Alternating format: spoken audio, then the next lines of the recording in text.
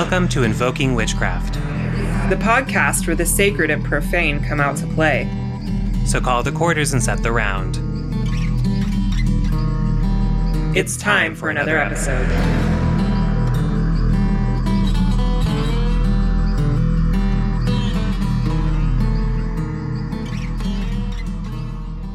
Hello and welcome back, everybody, to Invoking Witchcraft Podcast. I am your co-host, J. Allen Cross, also known as @OregonWoodWitch on Instagram, and I am here with Britton Boyd, also known as Archaic Honey on the Instagrams. And we are here to talk to you about all things witchcraft per usual. But before we get started, we're going to take a little trek into spirituality because Britton has been branching out a little bit. And I think that's really interesting to talk about how our spirituality evolves as our life events evolve. Can you tell people where you've been going lately? So it's really new, and I don't know if I have all the adequate words to describe it yet. But, you know, last week I got really personal and shared that I'm doing a 12-step program and I've joined AA. And within AA, we say, "Our Father, who art in heaven," etc. And, you know, as a witch and as a person who separated from Christianity in my 20s, coming back to this has been a little uncomfortable for me. But I'm trying it on. And thus far, it's been uncomfortable, but it's been deeply comforting. And I had an experience recently where I kept seeing rosaries everywhere, like on the internet. A friend actually who had gifted me a rosary years ago. I have it hanging in my kitchen. I never noticed it, but for whatever reason, one day it just like really popped out to me. I was like, I have a rosary in my house made of olive wood. It's very beautiful. Oh, wow. And then I kind of had this like vision of a rose quartz rosary in my head. And I had been going to Etsy and like looking around and looking at rosaries, and I would see the crosses and I would start to feel uncomfortable, and I'd be like, what is this attraction? And then a friend of mine who has been she had like a really intense vision of Christ and Mary. She's been ill with long COVID. So long COVID is where, you get COVID and then you have symptoms for months up to a year. And she's been going through this harrowing, like, life and death process. And anyway, so she's a witch, and she's been like incorporating Christianity into her practice. And she just reached out to me randomly. She's like, "Hey, I'm going to make myself a rosary and I want to make you a rose quartz rosary." I was like, what is even happening? That is so perfect. Because like not only is like rose quartz such like deep heart healing, which I think is so important when you're entering something like a 12-step program and you're unpacking so much stuff there, this intense like emotional healing. But also I want you so badly to read a book called The Way of the Rose. Oh my God. Okay. Y'all cannot see me, but I'm just over here waving my arms like crazy. She has recommended The Way of the Rose, but I was like on Google and I was like, okay, how do I pray the rosary? I know nothing about this, and landed on Way of the Rose. And the way that they have, if you go to their website, Way of the Rose, they'll tell you how to pray the rosary. The shape that they have the rosary and the design of it has such an occult like design to it. And in the center of it is this rose with thorns. And I work with Babylon, and I was like, this is fucking Babylon. Right? It's so many things, because like if you just hold up a rosary, it makes the symbol for Venus and Yes. like the feminine in itself. And it's also like the symbol that's an Ankh in like Egyptian work and things like that. So there's so much in the rosary that even if you're not particularly Christian, it's a way to connect with the divine, and especially with like the divine elements that we consider to be feminine too, which is so interesting. I know. My mind is being blown, and I feel the description of how I feel going through this whole process is I feel like a foal. A foal is a baby horse. And I feel like I'm just straight out of the womb, struggling to find my legs, and I'm all sticky and wet, and I'm just like, what's happening? It's been a really wild ride so far, and it's just going to get even more wild. But there's been a very deep comfort in this journey for me thus far.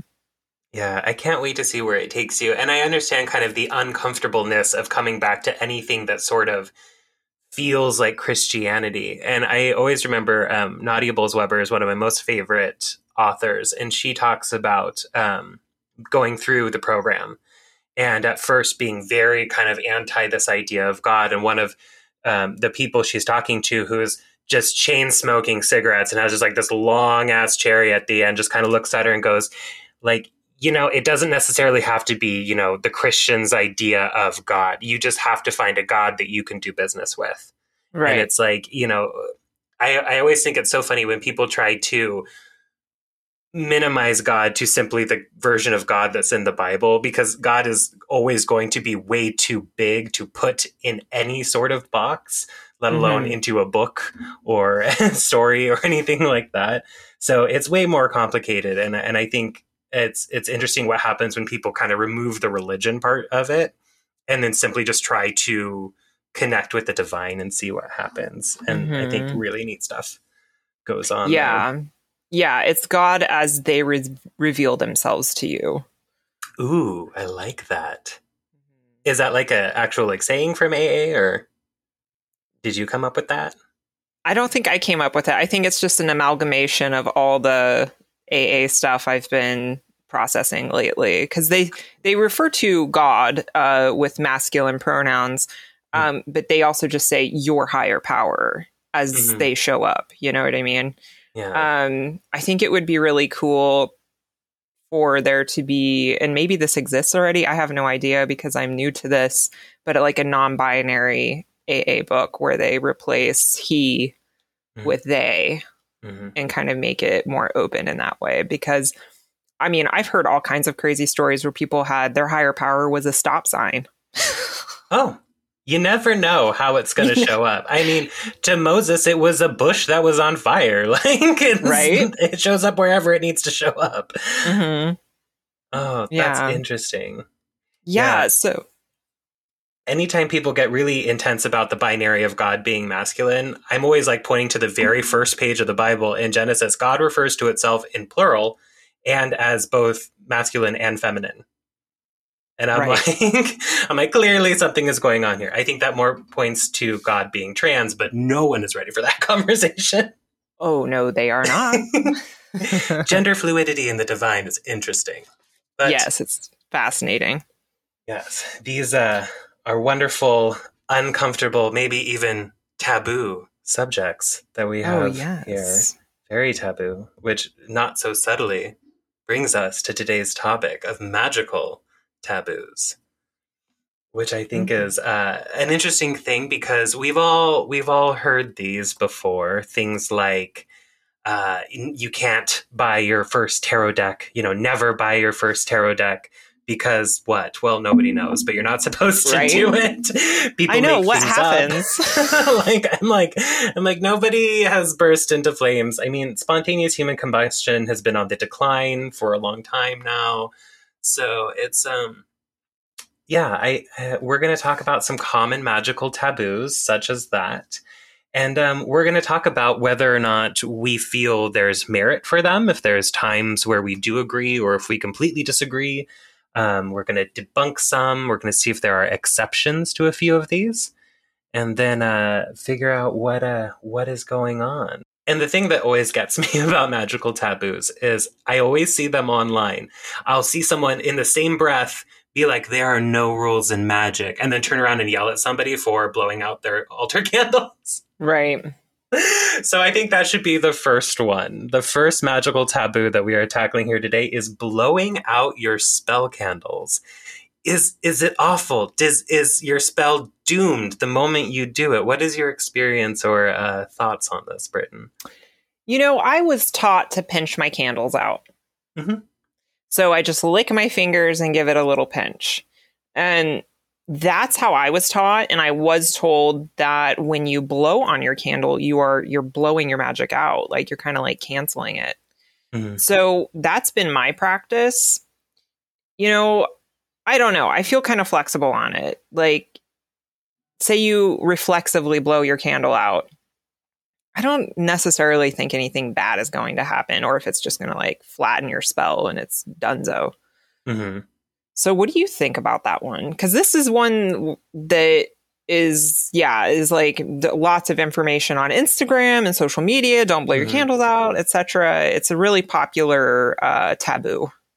Yeah, so I've heard of this one described a few different ways, that, you know, if you blow out the candle, then you are offending the element of fire by using the element of air against it.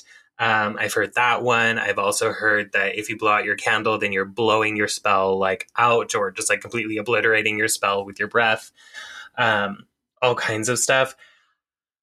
And personally, in my practice, I do mainly smother or pinch them out, simply because I find it to be witchier.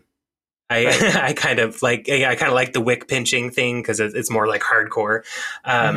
And, you know, I am, as a person, a little bit superstitious, but in all honesty, I don't think it's a problem. If you blow out your candle, I don't think anything will happen. And let's face it, if your spell is going to be obliterated by a puff of air, then you have more problems going on. You need to fix your weak ass spell and then come and recalibrate. But if it's something that you do, I do it more to kind of like honor the superstition, kind of like honor the way that we all kind of handle this a little bit. So I like that way of going about it with the smothering, just because it makes me feel maybe more connected with the larger community or whatnot, but I don't think anything bad will happen if you blow them out.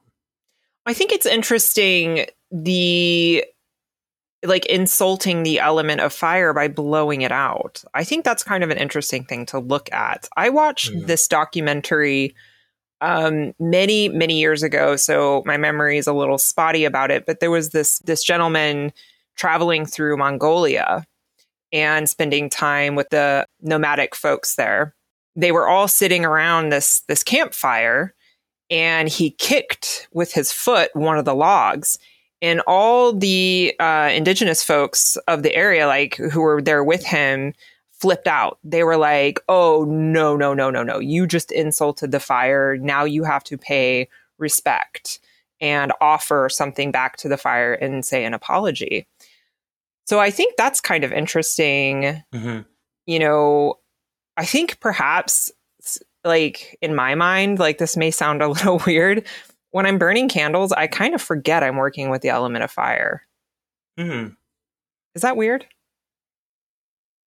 Not necessarily. What in your mind, what are you working with? Is it more like working with light or? I'm working with the candle. Oh, yeah. Usually, like, what I'm focused on is like, it's the candle. I guess as in my absent-mindedness, I kind of forget that I am literally working with fire.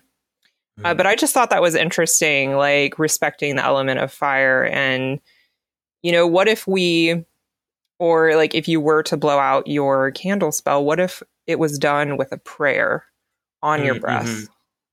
Yeah, I think that would be neat. I think that would be totally fine, because it's all about kind of like reverence. And we're going to talk about a few things later on about like throwing things in the trash too. I mean, I think there's a difference between being like, thank you so much for like everything that you've done for me. Like, we're done now, we're parting ways, versus just like slam dunking it into the trash bin. Like there's kind of a way to kind of go about it. So yeah, that's interesting. And I think it's interesting that you don't necessarily think about it as working with the fire element. Someone once told me that candles are how people keep fire as pets.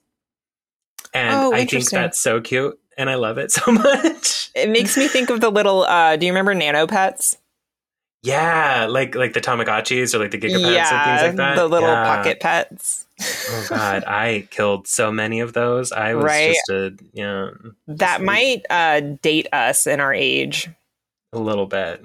Just a tiny bit. Kids these days are like, what? You mean like Neopets? And I'm like, no. but also that one too. Right. Neopets were great. Oh, God. All right, so blowing out candles, you probably won't die if you do it, but let's be respectful about it is kind of our sum up there. Now, another one that I got, and I want to thank you guys too, because a lot of these that we are going over are things that were responses from a post that I did on our Instagram page. So if you aren't following us on Instagram, we are at Invoking Witchcraft. And we'll do listener questions there. That's where I gather a lot of them and get a lot of information from you guys to see the things that you guys have heard as taboos. So a lot of these are listeners who have thrown in theirs, the things that they've been told never to do, or things that are taboos. This next one comes from actually a friend of mine named Mary. She was always told never to use Ouija boards in your occult practice or ever in general. Have you ever used a Ouija board? I have not, because I grew up in a super Christian household and they were like, don't you dare touch that Ouija board. Would you do it? You know, I would do it. I mean, after we did just release the episode of you selling your soul to the devil, so I'm not surprised. Right? I know, I'm like, oh yeah, I'll sell my soul to the devil, but a Ouija board? I've just never really had an interest. Like, I don't know. It's just like hasn't really crossed my mind. But I would, now maybe it's piqued my interest just a little bit. Maybe I would try it to see who I can chat with. But definitely, perhaps doing a little protection work before I engage with the Ouija board, because.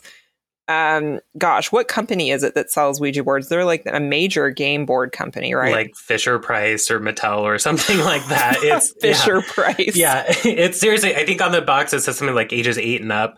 Like, yeah, a Ouija board. Oh my gosh. Yeah, I've never used one. They seem interesting. They seem a little scary, but what about you? I have not used one. But I've done a lot of work surrounding them. I know a lot of people who use them, and I've also done a lot of cleaning up of the after effects of people using them as well in my paranormal work. Because you walk into a house and you're like, okay, so when did the haunting start? And people are like, oh, we don't know, it just started. And then I walk through the house and I find a spirit, and I'm like, so why are you here? And they're like, I was invited. And I'm like, what do you mean? And they're like, well, like they told me I could be here. So then I go back to the family and I'm like, okay, I'm going to ask you again, when did this start up? And then they all kind of look at each other. One of them kind of goes, well, you see, what had happened was there was this Ouija board. And I'm like, oh, okay, there we go. I don't think that they're demon magnets. I don't think, and a lot of people say like, oh, well, a Ouija board isn't any different than like tarot cards or a pendulum or anything like that. And I do agree to some extent. However, it's not necessarily the board itself that's dangerous. It's the method of use. Because and kind of the culture that surrounds it as well. Because a lot of the people who are doing things like tarot cards or pendulums or things like that often at least have a little bit of an interest in kind of the wider spiritual world, and therefore kind of tend to be a little bit more knowledgeable about things like protection and whatnot. Whereas Ouija boards tend to be brought out at slumber parties with kids, or at, a Halloween party where everyone's drunk or whatever. And so the actual method of use of a Ouija board is what concerns me. Because first of all, there's a lot of excitement and a lot of fear surrounding them. And that kind of fear energy, even if it's just like that one girl in the corner at the slumber party who just like went to the wrong party on the wrong night and does not want to be there during this, like that fear coming from that person is going to attract things that feed on fear. And things that feed on fear don't tend to be very friendly. Right. And then you also have things like the method of questioning, things like, is there anything here that wants to speak with us? Well, that's a very wide net to cast, and that's a big invitation. Yes, and so we is. make a lot of agreements with unknown spirits very quickly. Is there anything here that wants to communicate with us? Great. That's an agreement that they can communicate. And then when it comes to moving the pointer, you ask people are either in two different camps on how the Ouija board works. Some people say that the spirit moves the pointer. Other people say that the spirit influences the people there to move the pointer, which if you're in the second camp and you're asking it to move the pointer at all is giving it permission to move things, like physically move things in the room. Or if you understand and believe that the movement of the pointer is through spirit influence on a person, or like sort of like automatic writing, then you are giving the spirit also permission to perform a partial possession. So it's a lot of very quick, very rapid agreements that you make with an unknown spirit. Right. So it's not the board, it's kind of the method of action that is concerning, and kind of the culture and how they tend to be used. Yeah, I was like, as you were describing all of that, I was like, okay, we're starting to veer into possession territory. Little bit, right? And that's why I think so many of those stories overlap, like possession stories and Ouija boards. And then we get into things too, like, people be like, oh, like, don't use these unless you know how, like, to do it properly. Well, a lot of people, I think the vast majority of people I've talked to think that they know how to do it properly. Like, they're the only ones. And then when you actually talk with them, they actually have no idea what they're doing. But people like to think that they do. And I think kind of that hubris is another reason why it's dangerous, is because people are like, oh, yeah, I know what I'm doing. But they don't, which is a concern. I've seen some very beautiful handmade Ouija boards. They're so cool. They're gorgeous. This kind of is piquing my interest a little bit. I'm like, I definitely think that they can be used safely. Right. Absolutely. I think it's how you go about it. I think that's important. Mm-hmm. Yeah, laying down some protection, and then perhaps a little bit of like clearing incense of being like, okay, we're done here. Yep. You may go. Yep. Yeah, that might be wise. 100%. Mm-hmm. But yeah, I wouldn't say they're like evil. No, definitely not. No. It's just one of those things that it's like, this can go downhill real quick if we don't know what's going on. So if you're going to use a Ouija board, make sure, of course, you're protected. Make sure you have all your ducks in a row, and definitely do it with people who know what they're doing. Right. Don't just do it with a bunch of randos. Mm-hmm. All right. So are we ready to move on to number 3? Yes. So having pictures of living folks on your ancestor altar, yay or nay? It depends on who you ask, and it depends on their traditions and the culture, I feel, because sometimes that's a good thing and sometimes it's not. I tend to not put pictures of the living on the ancestor altar because it's believed in many cultures that once you do that, you bring them a speedy death by placing them among the ancestors. But also at the same time, I feel like there are always sort of exceptions to these taboos. So like, for instance, if I had a family member that was very sick and needed healing, I might place a picture of them on the ancestor altar and ask them for healing for that person. Not necessarily placing them there permanently among the ancestors, but just kind of like using an image of them like, hey, this person needs help. Can you help them? And then maybe like covering that picture with some healing herbs or like burning a candle near it or something like that, just to give them the signal of what it is that I'm asking them to do. That would make sense to do that. But just to randomly place a person who's still alive on the ancestor altar, I tend to not do that so much. Right. Same. I don't put living folks on my ancestor altar. It's just those who are deceased and have passed on my ancestor altar. But I do agree. That's kind of where my train of thought was going, was like, if somebody is very ill, calling in the ancestors, especially if a family member is ill, calling in the ancestors to help support and heal them. One thing that I learned was to take, if you have your photo in a picture frame, take it out and then sprinkle herbs in the backing of it. And so that way you have herbs pressed inside behind their photo. Oh. So they're like right next to it. Or like putting a bay leaf or something like that in there. I like that. Or maybe like a pressed flower or something. That would be gorgeous. I love that. I have never heard of that before. Yeah, make sure to do dried ones though, or else your picture's gonna get real gross. Right? Yeah, a little moldy. You don't want that. A little moldy. But yeah, I'm in the same boat. I agree with you. So then that branches out to having ancestor altars in the bedroom. They're gonna, Nana's watching you do the dirty. I'm pretty sure my mama does not want to see what I've been getting up to in my bed. The 50 Shades of Britain over there, just nasty. Yeah, I'm not putting ancestor altars in my bedroom. Nah. No, no thanks. I like to avoid that when I can. Though, of course, some people, a lot of people message me all the time. They're like, I live in a studio apartment. I don't have a bedroom apart from that. And so when that happens, I usually throw up a few different a few different possibilities for that. So you can get like a room divider, like one of those screens that people used to change behind in the old days when we were all modest and stuff. But you can get one of those if you want to kind of create a barrier between kind of where your ancestor space is and the rest of your room is.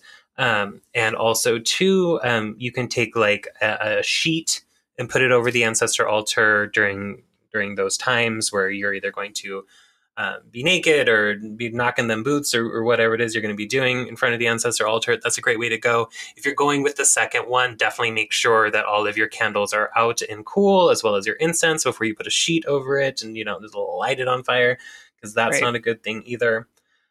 And apart from kind of like the nudity and the sexuals and stuff like that in the bedroom, a lot of times, and it depends on your family dynamic, a lot of people will have trouble sleeping with their ancestor altars in there because bitches will be chatty sometimes. Right. And it can be hard to sleep when they're constantly trying to tell you something or tell you a story or make contact with you. Time is not the same on their side. So it's a little bit like having a friend in, Hawaii or whatever, and it's like midnight your time and it's like 9 their time and they're like calling you and you're like, no. Hey. Yeah. Yeah, I mean, I would have like a personal altar, like a love altar or like personal power altar in my bedroom, or, a dream altar by my bedside, something like that. But definitely, a dream altar by the bedside is where it's at. I've never thought about having a dream altar. What? I have something to do this weekend now. Oh. You know what I love is there's these statues you can get of Saint Joseph, like Mary's husband, where he's sleeping, because there's all these stories of him having dreams that saved them. Actually, a lot of Josephs in the Bible. There's a couple of them who were really intense in dream work. So you can find pictures of Saint Joseph asleep to help you with dream magic. Which I think is really interesting. And I've always kind of wanted one, and now I have a place to put it. Yeah, definitely. I like to place a little bowl of water and add some marshmallow root as well, because marshmallow root helps attract good spirits and whatnot. And I guess when it comes to connecting ancestors to the bedroom space, and if you do have a dream altar, I think it's okay to invite your ancestors into your dreams. So sometimes I'll write a petition or, words on a piece of paper inviting my ancestors into my dreams to chat with me and communicate. And maybe I wouldn't be knocking boots during that time. Maybe not during that time in particular. We're gonna leave the boot knocking to another time. Right. Yeah. Not tonight, babe. Not tonight. The ancestors are here. All right. So moving on, this is one that I actually got from TikTok that I see it all the time. And we all know TikTok is a dumpster fire, but let's look at this a little bit. So there's right now we're in this whole climate of understanding cultural appropriation and things like that, and not kind of taking what doesn't belong to us. But it's gotten to a level where when I post about things like, oh, these are books that I love on Mexican magic, a lot of suddenly people start posting like, no one that's not Mexican should buy these, because if you buy these, then the spirits will get you. Or I've even had people come to me who are like, I'm 100% Mexican. I grew up in Mexico and then I moved to the United States. And I'm told that because I have light skin, that if I try to practice Mexican magic, then the spirits will attack me because I, quote, look like a colonizer. And right. I find this hilarious that people think that the spirits on the other side, number one, can't tell their own descendants from other folks and are also racially profiling everybody. Oh my gosh. So this idea that the spirits are racially profiling everybody needs to be unpacked a little bit. So like I understand what they're trying to do here as far as protecting their cultural magics and things like that from outside. But the thing that the spirits have a problem with is disrespect, not with your racial ethnicity. And so when we go to like say there's a white person who wants to go and do something like voodoo, number one, I would definitely recommend that person thinks why they are going to be doing this and to have a very good reason for doing that. But I do know people who have joined voodoo houses who are not African American, that they are white people. And they've been very successful with it. However, these people who have gone and done that have also followed the procedure and their traditions and everything that they need to do. They've done it right from the beginning to where they are now. They've done the initiations and the trainings and the divinations that they need to do in order to be there.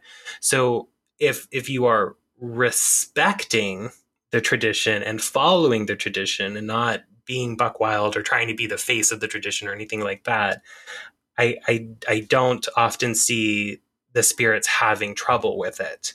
I think it's when you just kind of show up and start, putting your feet up on everything and like making a big show of it and the disrespect or disregard for the tradition, I think is where we run into a lot of trouble.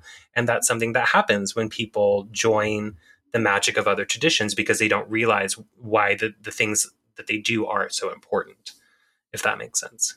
It does make sense. Yeah, you raised some really great points there. So that's one that's always kind of been odd to me. I'm like, it's less about the racial profiling of everybody who's involved and more about the actual doing it correctly part, which I think is the important. Respect. And not disrespecting and following protocols. I honestly like dipped my toes into TikTok and then was like, I don't think so. So this has not been on my radar. But that's really unfortunate that folks are being told they can't participate in their own ancestral traditions.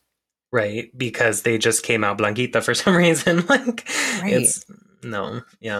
that always concerns me. I'm like, no, let people be a part of their own like traditions when we go forth with this, even if they are light skinned or whatever it is. That's still part of them. All right, so on to something a little less heavy. We have one that I hear a whole lot that concerns me is once an item has been used for a magical purpose, it must never be used for anything else ever again. Once you use that knife for a spell, it is now your spell knife and it cannot be used to cut a brick of cheese or else what? Spontaneous combustion? Spontaneous human combustion. We all die. How do you feel about this one? Well, this is a folk magic podcast. That is true. We should start with that. Yeah. I use my Leatherman for magic, which is like a folding knife with tools on everything on it. I use that for magic and for practical things. I don't really differentiate between... I really love to blur the lines between the magical and the mundane, because to me, all of life is magical. So, I do have tools and certain things set aside for like specific magical purposes, but for the most part, I really love for my tools to be all purpose. So yeah, I'm going to use a butter knife for my butter, but also I might use it in a spell. And I don't think that there's anything wrong with that. Absolutely. No, I agree. And I think part of this is kind of there's kind of a money spending element to this. Well, you can't just use any knife. It has to be a special knife. You have to go out and buy one just for this purpose and blah, blah, blah. And I think that really keeps a lot of people out of this work because they simply can't afford to buy a new knife for every thing that they're doing. There are some exceptions that I do make as far as like if I'm using a water glass in a spell to absorb and trap negative energy. I then am probably not going to want to drink out of it simply because it's has been absorbing and holding negative energy. I do think that, you might be able to go through and cleanse it, do things like that. But if it's something that you're using routinely for that, or something that you do a lot, I find it's nice just to kind of like set that one glass you've already used aside for that, so that you don't have to kind of contaminate your other things as far as that's concerned.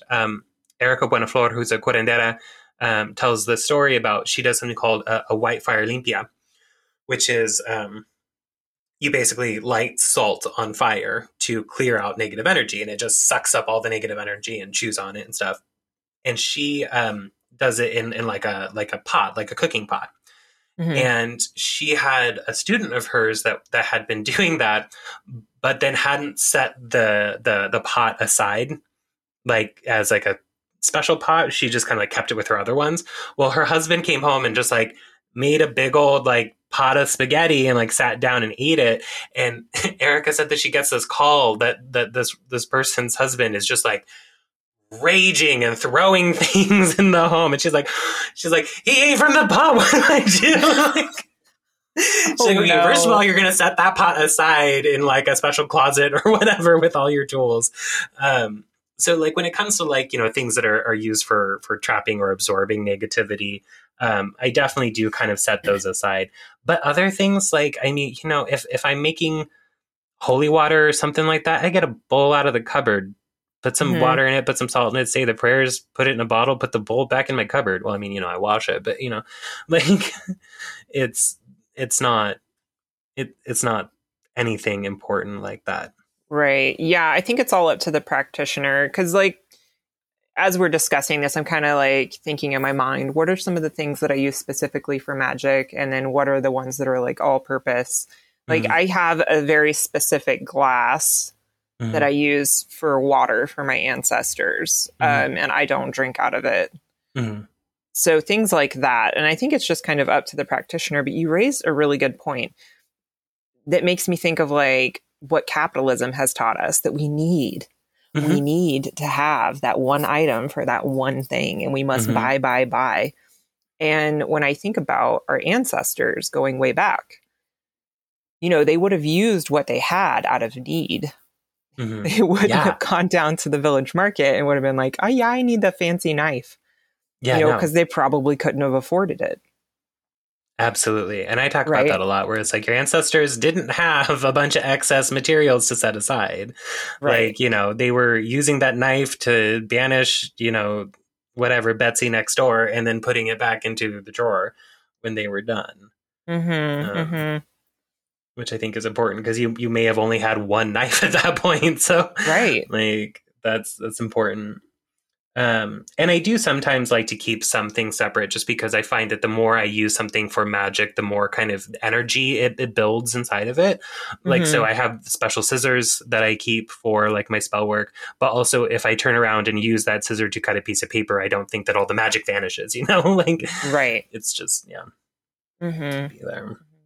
At your discretion. All right. We have a few more. And also too, on that note, if your tradition dictates that you do need special items or whatever, that's totally fine. You should always follow your tradition. But just from our perspective, it's not too big of a deal for most things, at least from our folk magic perspective. This is the next one is one of my favorites. You want to read it for us? Yeah. Always cast a circle when casting spells and never break it. Do you always cast a circle? I rarely cast a circle, actually. Same. I have personal protection things that I do. And I do understand the merits of a circle. So in some circumstances, I will. Because I do think that there is purpose behind it. And I do think that there is definitely some things to be gained from casting a circle. I personally rarely have the time. And also, let me tell you, I have the bladder of a squirrel.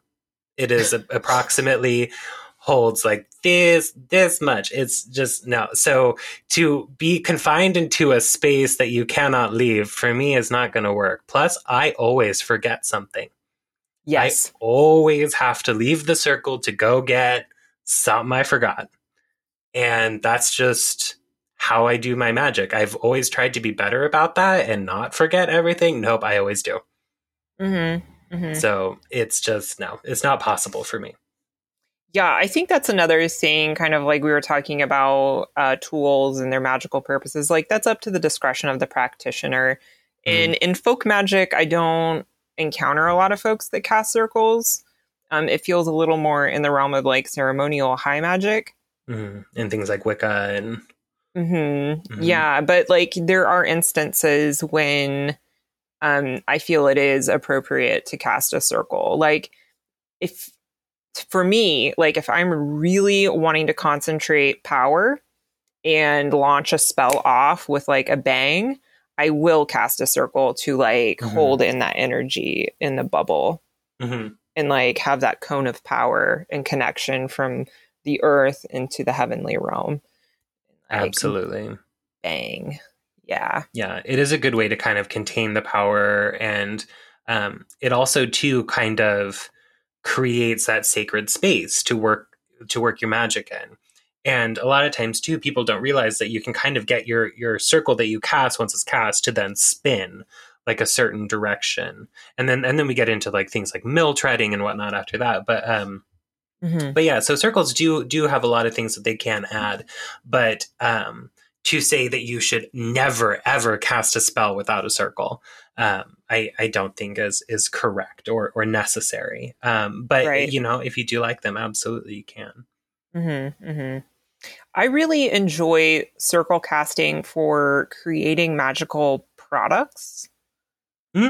Or items. Like if I'm blending an oil, I really love creating like a liminal space, like an other space. Oh. Yeah, that's something that I've been exploring recently in some blends that I've been making, and I find that it's quite effective.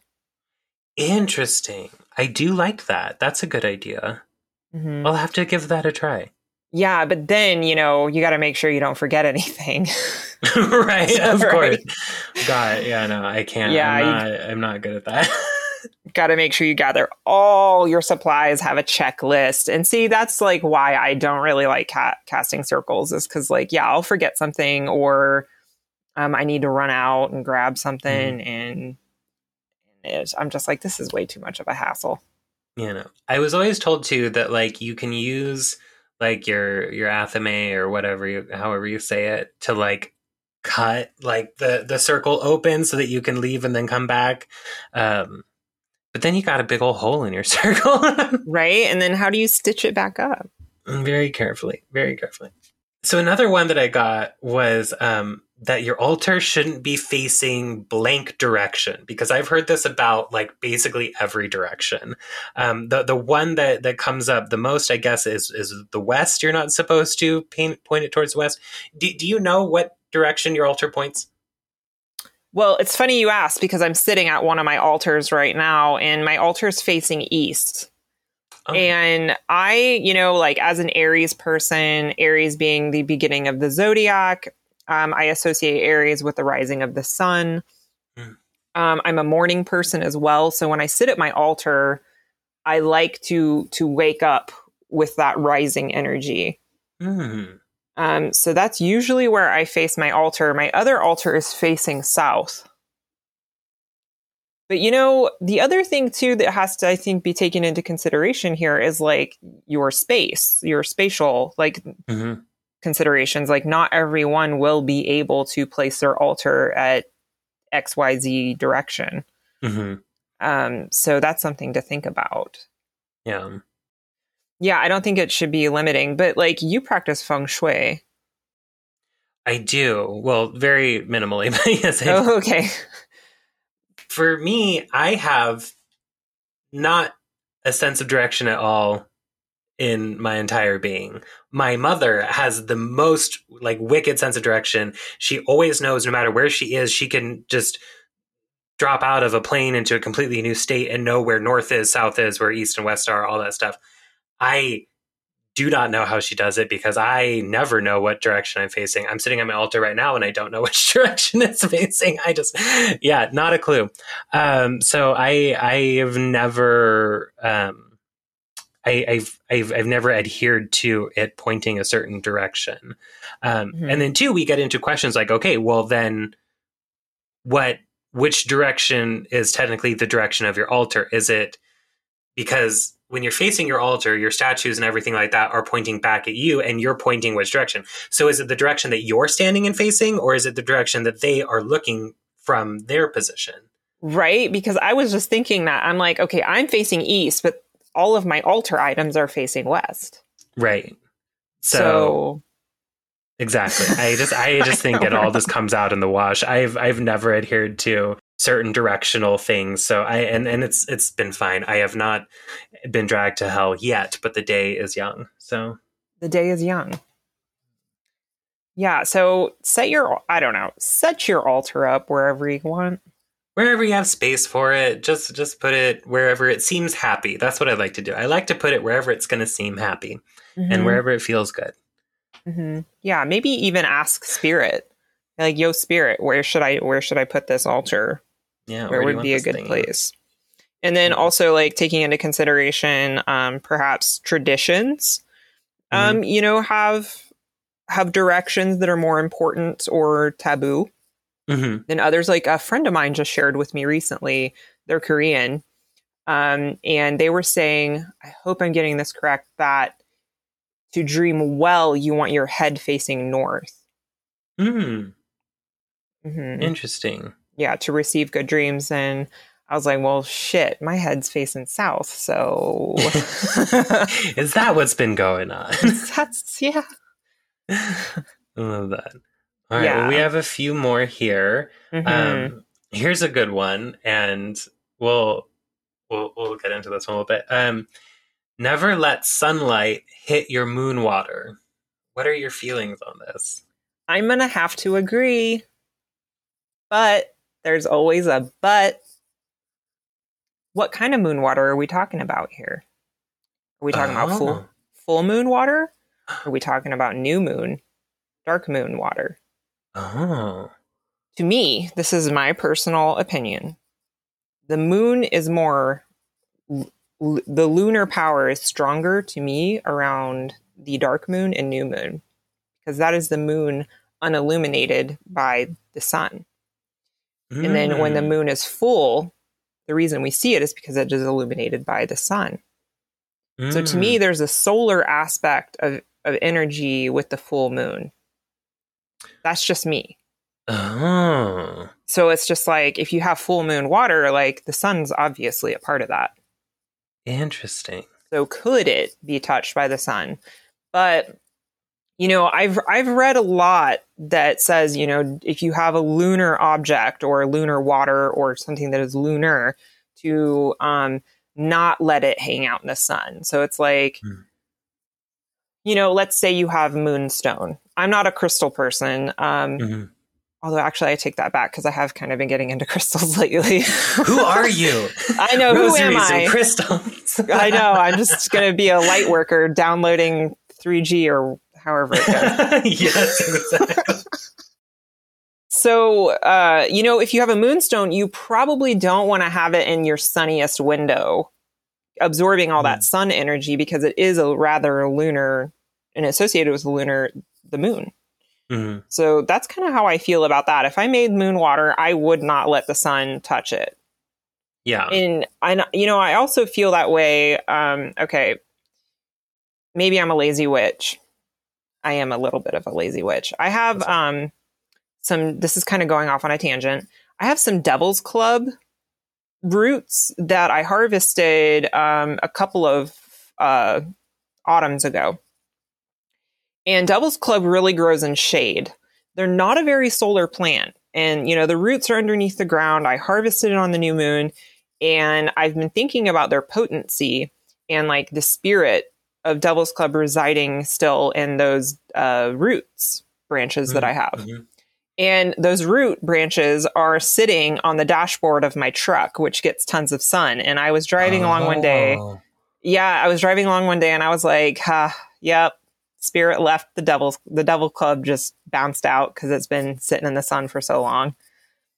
So interesting. I think about those things. What are your thoughts on this? Okay, so I'm going to go into the moon water in just a second. But on that note that you're Right. talking about, so I did once have an experience where I got a bunch of rocks from like the beach. And this is the Oregon beach, which is very cold, very salty, kind of an area. And I took them home and I'm like, well, I'm going to clean these. So I'm going to take them into the bathtub with me, which is like hot, like not salty water. And I put them in and I immediately felt like them being like, no, thank you. Like, because they were so naturally inclined to being around cold, salty water that being put in hot, like regular water was just like they were like not having it. So I think that's interesting that you brought that up about kind of those roots too. Mm-hmm. So moon water. I don't often make moon water, but when I do, I'm an absolute snob about it. I don't do none of this putting it in the windowsill on a cloudy night thing. Mm-mm. If I'm going to be making moon water, it is going to be on a clear night of the full moon. It is going into a silver dish, and I am putting it outside in a place where I can see the moon reflected on the surface of the water, and then I am getting up and collecting it before the sun rises, and I keep it in a bottle that is wrapped in a cloth so that the light doesn't then touch it. Right. I'm showing Britton right now. Yeah, y'all can't see this, but Jay's showing me a bottle that he's got wrapped in cloth so the light can't penetrate it. Wow. I have like a blue scarf that I wrap it in. So, and I know we're getting hate mail right now because people are like, you can put it in the window on a cloudy day and it'll still work. And yes, absolutely. I'm sure that that's still fine. But for my personal practice, if I'm going to do it, I like to go real hard. So that's how I go and do that. So, and again, it doesn't mean that anything is ruined if the sunlight touches it. You know, it then starts changing from moon water then to sun water, and solar water is actually very useful as well. So it's not ruined; it's just something different than what you originally set out. Now, if I think that a little bit of dawn rays hitting it is going to obliterate it. No, absolutely not. But like if you leave it, you forget about it and it's like 4 p.m. or whatever, like, and you go out to get it and it's been sitting out there all day, probably it's no longer moon water, but right. Especially if it gets a little warm, I would be like, well, not moon water anymore. Yeah, exactly. That kind of coolness to it, I think is important. That is the same approach that I take to making flower essences. When I make a flower essence, it's often with wildflowers. So I like go to the spot where the wildflowers are at and like I make the flower essence there with the moon or the sun or the rising and setting of the sun or the moon. And I find that lends quite a bit of potency to the flower essences. Oh, I bet it would. That whole idea of spirit of place, man. Yep. Yep. Okay, so we have just a couple more. The last two do kind of go together. So this is one before those two. Is that to never throw your spell remains or offerings in the trash. Do you agree with this one? I throw my spell stuff in the trash sometimes. I do too. I mean, like, unless there's something that I need to go do with it, like hang it in a tree or put it in a graveyard or whatever, like, then I go and do that. But the idea that you're supposed to put all your spell remains either in a moving body of water, which don't do that, that's what we call pollution, or burying it is absurd, especially with the amount of spell work that I do to go outside and bury it. Number one, I would have to have a space to do that. I don't actually have a yard right now, so I'd have to go to like a local park and start digging. No. And a lot of the things that I would have to be burying are not things that need to go into the ground. Like I take, pollution and stuff like that over, the reverence for it. So I throw it in the trash. But again, like we were talking about earlier, reverently throwing it in the trash, like, thank you for your help. We're done now. Have a great day. And then putting it in the trash. Yeah. There's something that you've shared, and I've repeated this to so many folks, and I love that you said this, was like what to do with offerings after you have used them. They've been sat out on your altar for a while. Is you were like, if you invite Aunt Bertha over for dinner, you don't take her leftovers and bury it in the backyard. That's just weird. That's creepy. Yeah, you throw it in the trash. You throw it in the trash. Absolutely. Like, they've eaten it. They're done with it. It doesn't need to, go anywhere special. It can just be scraped off into the trash and it's completely fine. And that's for like food offerings and like beverage offerings and things like that. If you give them something like a rosary or like some jewelry or whatever, don't then take that and throw that in the trash, because you wouldn't, again, give your aunt like a rosary and then like the next day go find it, take it and throw it in the trash. Like, I always take it through that lens, as if I was having a normal interaction with an actual, living person, how would this go?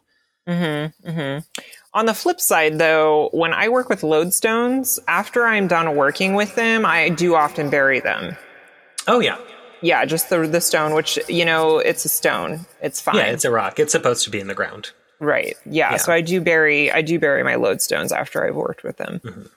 Yeah, I would definitely agree with that, as opposed to something like, paraffin wax or a bunch of glitter or, whatever it is that you're using in your spell work. Putting that into the ground, I'm not really into. Mm-hmm, mm-hmm. Now, these last two kind of go together, and I'm curious to see what your thoughts are here. So what we have here is never use blood in spells or do not do magic on your period. So, if the spell calls for blood, then by all means, prick your finger. I think it's a gesture of dedication, and like you were talking about earlier about snuffing out candles with your fingers, kind of like it's hardcore. Yeah. It's a gesture of toughness. So I think if like the spell calls for it, or you're working, perhaps you have a very intimate connection with a deity and blood is called for, sorry, I'm kind of jumping around here, but one thing that comes to mind is like when I go and I harvest rose, blood is always part of harvesting a rose. Mm-hmm. Because no matter what, that and blackberry or anything in the rose family, not anything, but like hawthorn, blackberry, brambles, and roses. You're in there plucking the flowers and whatnot. You're going to get scratched. And to me, it's a part of the process. Mm-hmm. It's a spell. You're harvesting with intention. It's for magic. You're going to have to offer up a little bit of blood. There's a sacrifice involved. So Absolutely. That's how I feel about that. But willy-nilly, just busting out some blood from your finger or whatever, I would be careful with that, especially when working with like spirits of the dead. I wouldn't. Yeah, absolutely. I agree with that. Yeah, that's just for me. But I fully support doing magic on your period if you're a person that menstruates. Like, have at it. I had a friend who she showed me all these beautiful paintings in her journal, and I was like, what are you painting with? She's like, my period blood. Oh. And it was really gorgeous. It made a like beautiful color. And they were like, to me, that it's imbued with magic, these paintings and whatnot. But I absolutely think that you can do magic on your period. And as a matter of fact, it can be quite potent. There's a really great book by Peter Redgrove and Penelope Shuttle. It's somewhat of a rare book, but you might be able to find it if you're curious about menstrual magic. It's called The Wise Wound. And it's a fantastic book where they really wove in dreaming and witchcraft and animism into menstruation and whatnot. So interesting. Yeah.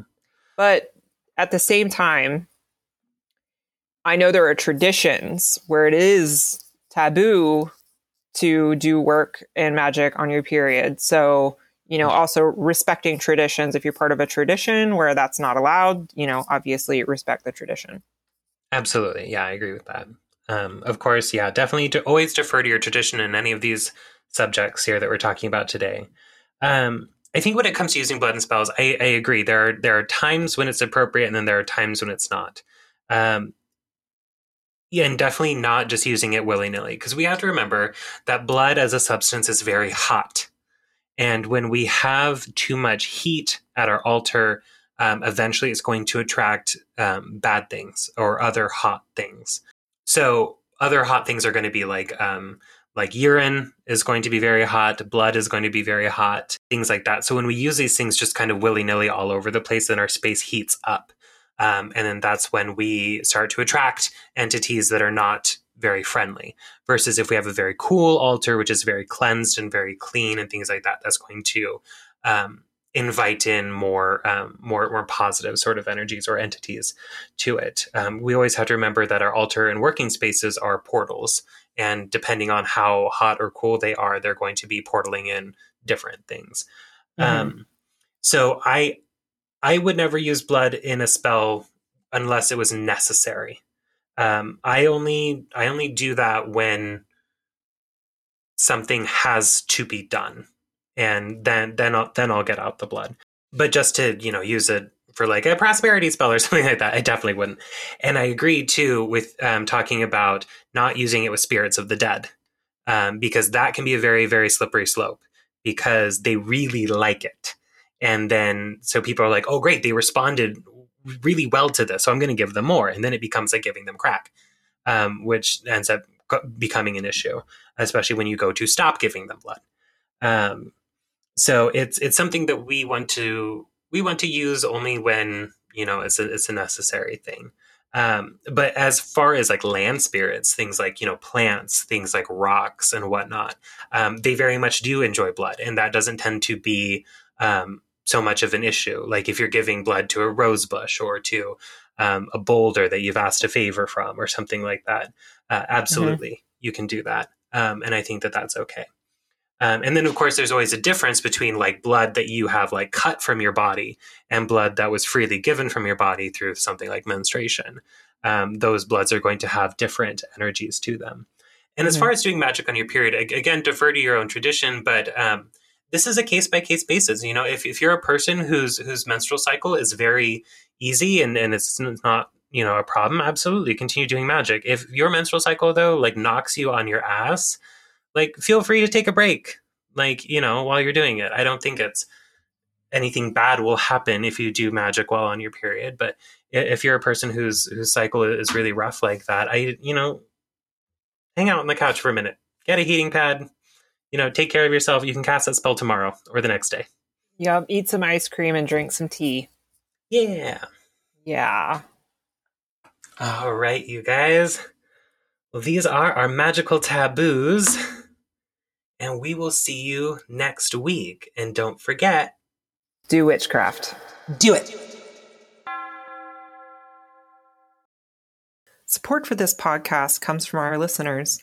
If you would like to support Invoking Witchcraft with a one-time donation, please go to invokingwitchcraft.com/donate. Or if you'd like to become a premium listener, join the Coven at invokingwitchcraft.com/coven. There you'll get access to our exclusive Facebook group for discussion and connection, as well as access to occasional workshops. We hope to see you there.